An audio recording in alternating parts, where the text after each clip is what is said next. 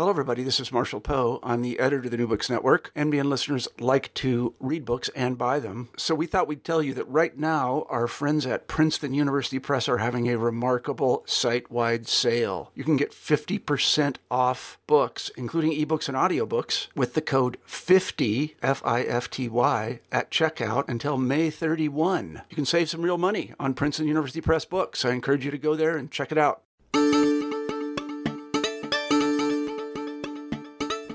Welcome to New Books in Science Fiction. I'm Rob Wolf, and this is the It's a Dog's Life edition.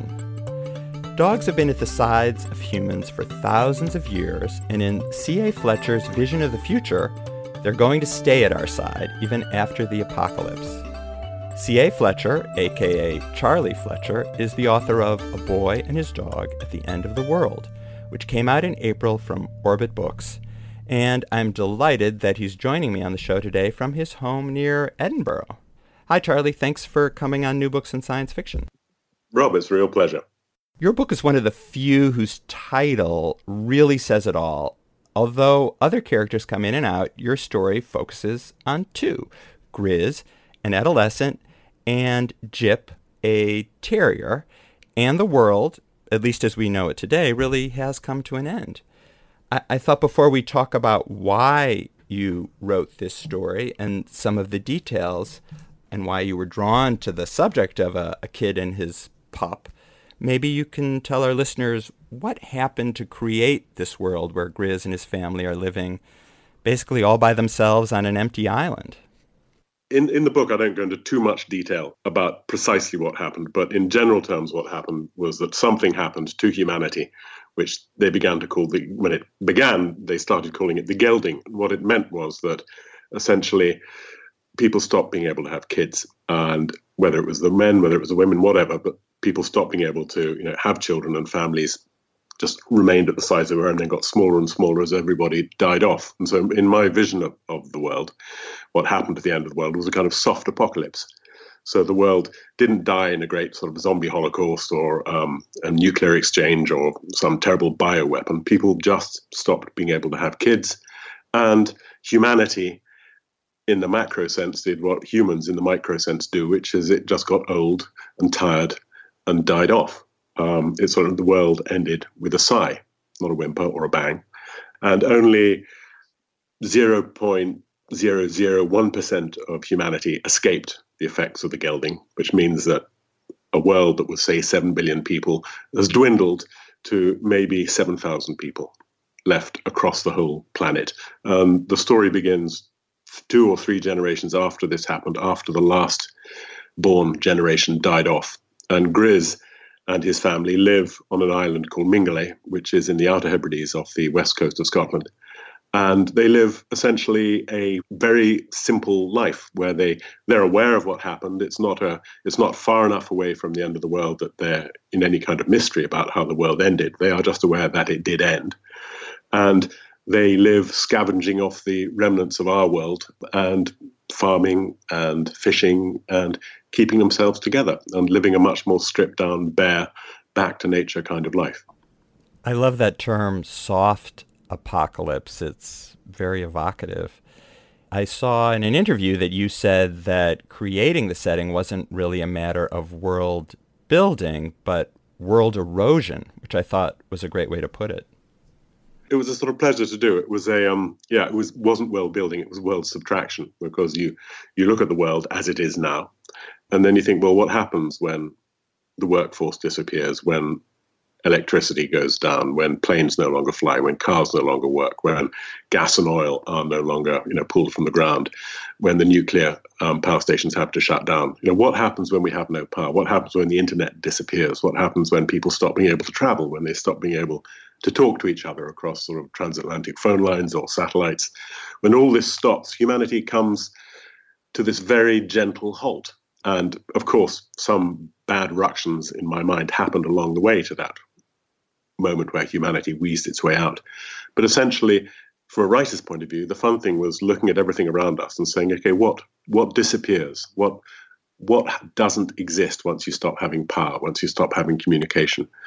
And that's enormously fun to do. And I was very informed in doing that funnily enough, by listening to the radio. Over here on the BBC, there was a science program, and a man called Jan Zalasiewicz, who's a geologist, who's the man who coined the phrase the Anthropocene, that we're now living in the Anthropocene period, where the effects that humanity has on the world's geology is beginning to become apparent, and we're leaving a permanent mark. And climate change and everything is part of that. And I was so fascinated by him talking about that and he'd written a book called The Earth After Us, that I immediately went and bought it on Amazon and read it, except I hadn't remembered the name of the book correctly, and I hadn't remembered his name at all. So instead of which, I bought a book called The World Without Us by Alan Weisman, which tackles the same problem from a much less a geologist's point of view, but a much more interesting point of view to me as a world builder of the book is it's a sort of thought experiment. What happens if all of humanity disappeared today and aliens came down onto the planet in 10 years, in 100 years, in 1,000 years, in 10,000 years? What would remain of us? How quickly would our infrastructure and our mark on the planet disappear? How long does it take a skyscraper to fall down just because nobody maintains it? How long does a bridge stay up? And then I read the Jan Zalasiewicz book, and those two books were really the only hard pieces of research I did for the story, because they provided me with the enough technical know-how and enough of a vision as to what would happen to the world if essentially almost everybody died and there are 7,000 people left spread across the entire planet. How quickly does our world disappear? And it's a sort of, once you start doing that, it's a really fascinating place to set a story in, because it takes us into a future where the characters have an awareness of what happened in the past. So they also have an awareness of, in the case of Grizz, who's a great reader, has an awareness of post-apocalyptic fiction. So he knows what we thought would happen. And the reality of the post-apocalypse is very different to anything that we thought would happen. And that became a fun thing to play with too. Well, it's interesting because the books you're mentioning deal with, it sounds like, the technical aspects on some level, at least that first book about what happens to buildings and what happens without technology and how quickly things decay. And as a novelist, you're dealing with that. That is part of the setting, but you're also dealing with the emotional experience that Grizz has and the experiential part of it. So there's some really interesting details that stood out for me, like, for instance, the idea of meeting a new person. As you say, in a world with 7,000 people, there's very little opportunity for Grizz to ever meet anyone outside of his family. So it's sort of a revelation in the rare occurrence of someone coming along. And also the idea of being in a crowd. He reflects on that too. At one point he says something like, I haven't met enough people to make up two teams for a game of football or soccer, I suppose, to translate to an American audience. But it's really a wonderful moment where he's speculating what it would feel like to be in a crowd, what it would sound like, what it would smell like. That comes from your imagination, obviously. It is, but the technical stuff of those two books, what I call the hard research for the story, was important for me to have that as a kind of world-building tool or a world subtracting tool. But what really got me into wanting to write the story was I wanted to write that emotional story. I wanted to write, because I don't think, for my taste, the stories that I like are the ones that take you on an emotional journey where you identify with the characters and you have sort of hopes and fears for them, all that good stuff that all writers do. But it's character that really interests me. And one thing I wanted to do with this book, which I hadn't done in any of my 10 previous books, was write in the first person. And I just wanted to see what it would be like to face that challenge of writing a character from the inside, which I found, having been scared to do it, once I started doing it, I really enjoyed it. And part of that is you have to get into the emotions. You have to it helps you deal with the imagination, because you really do have to walk that mile in somebody else's shoes and see the world through their eyes. And a lot of what I wanted to do in telling an emotional story was, because I'm a dad, and I think as we all do, kind of worry about the world as it is at the moment, which seems to be going through a particularly mad dystopian flirtation with dystopian moment. I kind of worry about what's coming down the pike, and it's very easy for me. I'm kind of obsessive about the media, so it's very easy for me to get obsessed by politics and do nothing but, monitor politics all day and get nothing creatively done and get more and more worked up. So what I do to avoid that is I write. And in this case, I particularly wanted to write something that was that was kind of focusing on one of the devices. I should probably say this. One of the devices in the book is not only written in the first person, but it's written in the style of a diary or a journal that Grizz is keeping. And Grizz, of course, doesn't have anybody who's going to read his writings, because everybody who he's grown up with knows his story because they've lived it with him, because he's just grown up with his family, and there isn't an audience out there to read his book. So he has chosen to write his journal to the photograph that he discovered in an empty house while scavenging through for things to pick up and repurpose. And it's a picture of a boy and his dog jumping on a beach. And something about the picture of the boy really appeals to him, and he sticks it in his journal. And so he writes his journal, he addresses it to that person who is, of course, long dead, his imaginary friend. But he has a face for his imaginary friend in this old photograph. And that enabled me to write, and this is going to sound deeply pretentious, but I hope it doesn't come across as such in the book. But it kind of let me write a love letter to the present from the future, in that I felt that he was able to see things about our world by seeing the remnants of our world that we take for granted. So he was able to see beauty in things that we just think as part of the general chatter of our lives. He the first time, for example, that he sees a bridge spanning a motorway, he's taken by the beauty of it and the extraordinary ability to create this incredibly elegant curved shape out of concrete and have it seem to fly across the sky. And he's grown up never seeing anything that big. And so for him, he's just able to he's able to smell the roses. He's able to see the beauty around us that we don't see.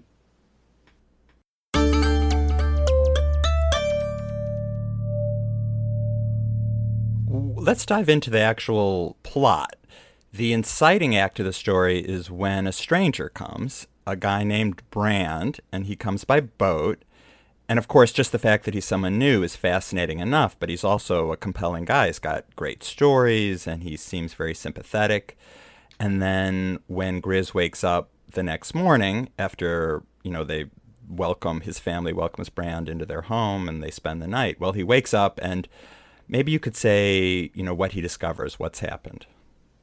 Grizz's family are excited to see a new face, and is a very charismatic, interesting storyteller who's a sort of sea traveler, and he tells all the stories of the empty world that he's sailed through, and he's been much further than they've been. He's been all the way down to the north coast of Africa, and he's been everywhere, and he tells them stories about how empty the world is, but also the extraordinary things that he's seen and experienced along the way, and they, starved of entertainment, enjoy his stories and fall victim to his charm. And one of the things he does is he gives them things to eat that he's discovered far away, and he's made marmalade out of oranges because he's discovered oranges, which of course don't grow in the north.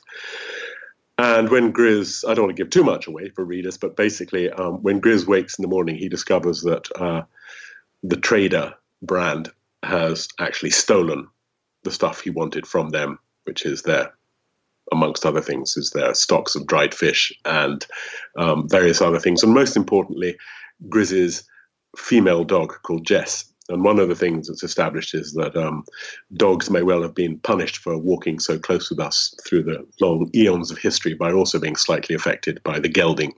And so female dogs particularly are very rare. And having a dog is a good thing because a dog can be alert and make you aware that there's danger stalking around your campfire. So in this rather more dangerous, stripped-back modern world, a dog is a good thing. And Brand has essentially stolen his dog. And Grizz discovers that his family has been incapacitated by Brand, and he just sees him sailing off. And he has a moment. If he doesn't act, Brand will sail out of his world, beyond his reach, with his dog. And he has a choice, stay and let that happen, or go and rescue his dog. And he gets in his own boat with his other dog, Jip, and sets off to rescue his dog. Because as he says, if you're not true to the things you love, what are you? That's when you stop being human. And so he impulsively sets off to rescue his dog, and in so doing, follows Brand through the ruins of our world, which he has never visited, having lived on these barrier islands on the west coast of Scotland. He goes into the mainland and follows Brand to try and rescue his dog, and discovers our world and various other surprises along the way. There's something inherently compelling about a kid loyal to his dog, but what drew you personally to this story? Why did you choose to write this particular story? I was an only child, and I remember when I was 5, the morning of my 5th birthday, being taken down to the kitchen, and in the larder, I was pushed into the larder to find something, and there was a dog. And that dog was my dog till I was 22, and was like, it sounds hokey, but was like a family member, was like, the brother or sister I didn't have. And if someone kidnaps your family member, you go after it. You don't think about it. And so the connection with dogs has always been there. My dad, who was not necessarily a very emotional man, wrote a fantastic letter to me when my dog finally died at 22. And he said, if you're lucky, you get 2 great dogs in your life. You get the dog that you grew up with as a child, and then you get the other great dog, which is the dog you watch your children grow up with. And he was writing because he was enormously sad at having seen that dog, he'd seen me grow up with, die. And that sort of stuck with me, A, because it was an unusual letter, and B, because it just seemed to be bang on the money. And then as we had a dog, as we had children, then had a dog that grew up with them, I realized the absolute truth of that. And dogs, have walked the long eons of history beside us in a way no other animal has. And I guess I've just come from my wife has exactly the same experience of dogs in her life. And so we've always had dogs around us, and they've always been important. And it seems to me that would be if someone stole my dog, I would definitely take off after them. So Grizz takes with him in his search for Jess their other dog, Jip. Yeah. And so I wonder, when you write about Jip, are you thinking about your childhood dog? Are you thinking about your kid's dog?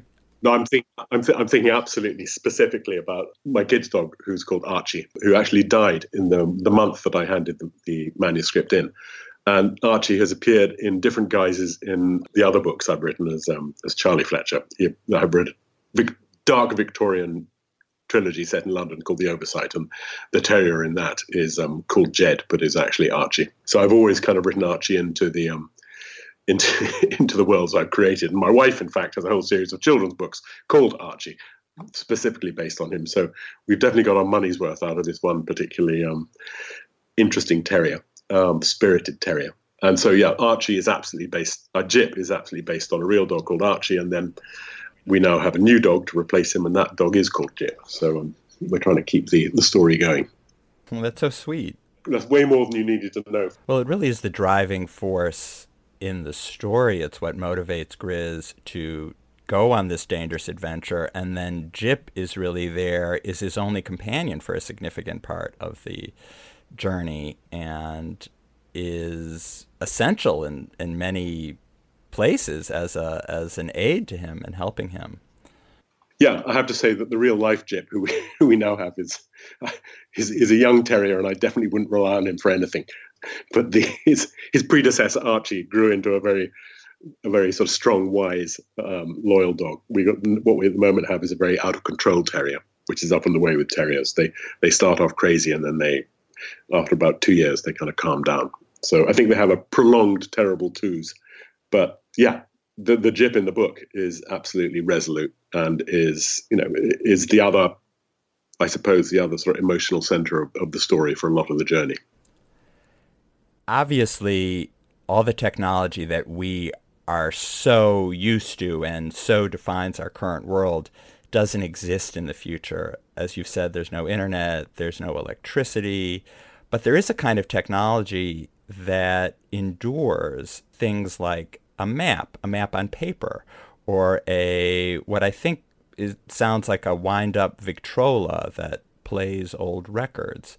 And it's interesting that those things have survived, and it just makes me think about how much longer they will survive. I mean, if a similar apocalypse, a soft apocalypse, were to happen, say, in 100 years, would there be any more wind-up Victrolas left for people to use, or would we no longer have music that people didn't play themselves, if they didn't have the instruments? It's just sort of interesting to think how those are probably the things that would survive, and how we don't really use those things anymore so much. I mean, even maps. How many maps are there today? I suppose you could make one if you had paper, but we rely on Google or some other app usually to take us around these days.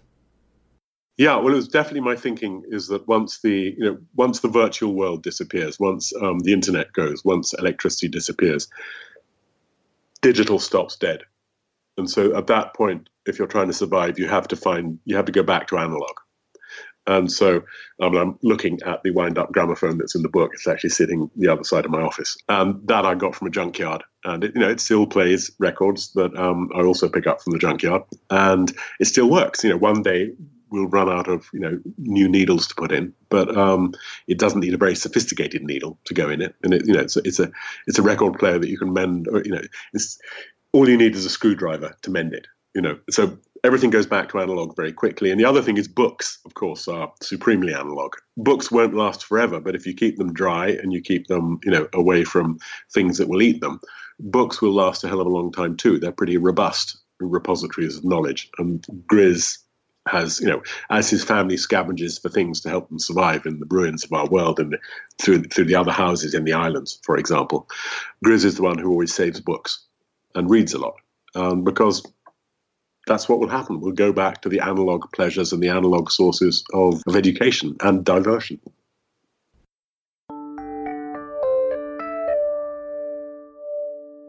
I want to talk a little bit about keeping secrets as well. Secrets play a role in this story. For instance, from the very beginning or early on, we know that Brand has lied, the traveler, the trader who's taken Jess. And at some point, Grizz finds out some things about his family that were not represented to him the way they really are. And then eventually we find out, well, it's a first-person story. And so, as often happens in first-person stories, we're obviously dependent on Grizz's giving us information. And maybe, well, at some point, maybe there's information we realize we haven't fully understood, all of which makes for a gripping plot and great surprises.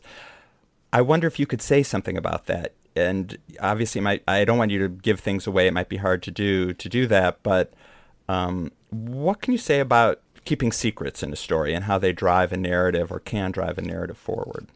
I think in a funny way, I'm going to try and do this without spoilers. I think in technical terms, it's helpful to be in the first. In this case, it was helpful to be in the first person because it's not that you had a consciously unreliable narrator, but you had a narrator who had a very short horizon on the world because of the way the world is and also because of the way that Grizz had grown up. So as a reader, you only know what Grizz knows, and Grizz does not know everything. Grizz only knows the stories that Grizz has been told growing up or that Grizz has experienced, in the period of his life. So that is a good way to be able to play with the reader is kind of the wrong thing, but you can do a certain amount of misdirection, which I suppose is a bit like, it's like the dark side of planting and payoff under books, stories, my other life as a screenwriter. Using planting and payoff is what makes things satisfying in story terms, because it makes us as a reader or a viewer feel privileged and clever because we go, aha, of course that makes sense because, and we remember the plant.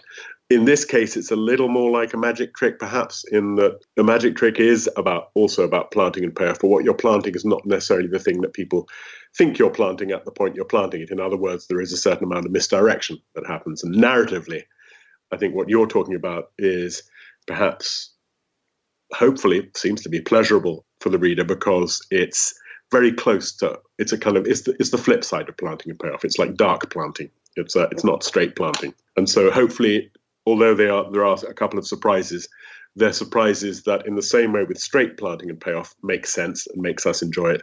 I think in this case, the misdirections which are not huge, but it has a similar craft effect in the writing, is that they're surprises, but hopefully they are satisfying surprises. They're not totally out of left field. If they came totally out of left field and appeared absolutely, had no planting at all earlier on, I think they would be unsatisfying. But hopefully the way it works is the surprises are jolts and surprises, but hopefully they also make sense without breaking anything that came before. That's a really complicated way to try and talk about it without giving anything away. Is it hard to keep secrets from the reader? I mean, in terms of just technique, you kind of know the full picture and you have to make decisions, as all writers do. Of course, you're constantly picking just the right detail to convey an entire scene. So I suppose it's kind of the same thing. But I mean, for instance, I'm the kind of person who just can't do a practical joke on someone. I can't just do like an April Fool's and say something that isn't true, because I can't do it. It's so hard to do. So I just wonder, to sustain that in the course of a novel where you're thinking of things and thinking, well, how do I present this without being completely clear? I just wonder what kind of challenge that poses for you. So I'd love to say it was a difficult challenge, but actually I don't think it's that hard, because in fact, for the very reason that you talked about practical jokes, I have the same thing about jokes. I would like to, when I start to tell a joke to my friends, I always mangle it. I never get it correct. I never get the timing right. I always muff the punchline, and I know how it should go. I just can't do it in real time. And the great secret about writing is we don't do it in real time. We write it, and then we can go back and make ourselves look better by, cleaning things up, and by editing ourselves and by moving stuff around so that the reader only reads it once, and so it reads seamlessly. But because we don't have to do our withholding or our magic trick or tell our joke in real time, we can appear to the reader to be seamless. But yeah, because you can go back and go, that doesn't work out why something doesn't work and reorder it. It isn't, once you've decided to do it, it isn't as hard as you might think when you're reading it. And you mentioned just now, of course, that you're also a screenwriter, and I saw somewhere that you have a TV series that you've been shooting recently. And it made me wonder about the process of creating a novel versus creating a TV show or a movie. And it's a little hard for me to imagine the same person would really like to do both, since writing a book is so solitary, whereas I imagine making a TV series, which is something I've never done, is very collaborative. And there must be a million other differences, actually. There are a lot of differences. I began as a screenwriter, and as you know, as a screenwriter, you're writing for two things. You're writing for the camera and you're writing for the microphone. So anything that you can't pick up on the microphone or you can't capture with the camera doesn't go into the screenplay. So screenplays are very stripped down forms of storytelling, and I like that, and that's how I trained. And before I was a screenwriter, I was a film editor, so I kind of knew a little bit about structuring narrative and pacing, and also about how, funnily enough, the thing I was just talking about, planting and payoff, has a lot to do with film editing, in that often when sequences don't work, it's not the sequence itself, it's the thing that came before it. So those are all transferable skills into screenwriting. But what screenwriting doesn't let you do is go inside the head of your characters and do any of that kind of stuff, which writing a novel does let you do. And so at a certain point, and it was when my kids were they were sort of heading towards teenage years, my eldest, I thought, I actually want to write a book for them. And I was getting frustrated with screenwriting because although, on paper it was going well enough, but you write a lot of screenplays that don't get made. And although people pay you for them, it still feels a little stillborn. So I wanted to write one thing that was just from me, so that if I get hit by a bus, they'd at least be able to go, well, gosh, here are all these sad, dusty scripts that Dad got paid to write, very few of which got made. But on the other hand, here's a really good story he wrote for us. And that's why I started writing books, as a sort of way of putting my head into a different creative space to screenwriting. And once I'd done that, I was hooked. And now I'm at a stage where I try and spend half the year doing screen, half the year doing books. And it sort of works out pretty much, averages out like that. And what I really like is the change of disciplines. I like going in, being a gun for hire, writing in that very stripped down screenwritery way for some of the year. And then I love the freedom of being, just for a moment, king of my own world as a novelist, where I can go inside the characters' heads. I can tell you what they're thinking. I can do whatever I want. And, I'm in charge, until it goes on to my editor and she tells me I've done terrible things.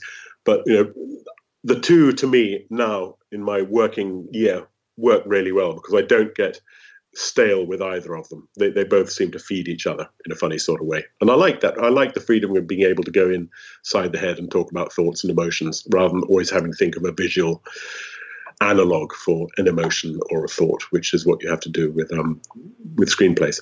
So there's a freedom to. I like that. I like the freedom of writing books, and I like the constraints of writing screenplays, but I would hate to only have one of those as a sort of in my tool chest. Fantastic that you've got that balance. You get to do so much with your creativity. Well, it sounds a lot more balanced than it is in reality, but it's I think it was David Simon said a really clever thing on some interview, which I can't remember, which is you can do both. You can wear both hats, but sort of, by God, you have to remember which hat you're wearing on any particular day, because if you start to write a novel, with your screenwriting hat on, it's going to be a really bad day. And so you do need to do a kind of gear change in your head. But if you're lucky enough to be able to do it, I really recommend it, because I think I feel that the two things stop me becoming stale with either one. I saw that you're an avid swimmer, a lap swimmer, I presume. Yeah. I am too, and I'm always interested in hearing where the best places in the world to swim are. So do you have any favorite spots? I think the best place to swim is anywhere you can get to quickly. So in terms of, I'm very lucky where I am just outside Edinburgh, is that there is a large pool that I go to. I try and get to 3 or 4 mornings a week and swim a mile. And I find that clears my head. So that's just a public pool, and that's great. And then apart from that, the best place to swim is the place we as a family go every year, and we're about to go in a couple of weeks, which is to the Outer Hebrides, which you mustn't tell anybody, but we go to North Uist, and they are the most beautiful beaches in the world. They're white sand beaches. You can be on a white sand beach with deep, deep blue water, and where we stay, there is a 6-mile beach, and we're often the only people on the beach at the height of summer. And it's cold. You have to be able to swim in cold water, but that's not a problem. And that's my favorite place to swim. And if I don't get to go there at least once a year and spend a lot of time in the water there, I feel itchy for the rest of the year. So at the moment, we have a sort of 17-year streak of continuity with that. And that's, for the family, that's where everybody resets their heads for the rest of the year. But as I say, you have to, it's not as cold. I mean, I've swum in the water in New England, and that's really, really cold, the other side of the Atlantic. And this isn't quite as cold because we have the Gulf Stream coming around the north of Scotland, while we still have a Gulf Stream, and that makes the water a little more swimmable. I grew up on Lake Michigan, so I know cold water. Yeah. And I've actually swum in Edinburgh I think it was built for a competition a number of years ago. Yeah, that's called the Commonwealth Pool. It was for the Commonwealth Games, 50-meter pool. Yeah, that was a beautiful pool. Yeah. I definitely enjoyed swimming there and walking across. We were staying at an Airbnb on the other side of the big park. Of course, I'm not remembering the names of anything.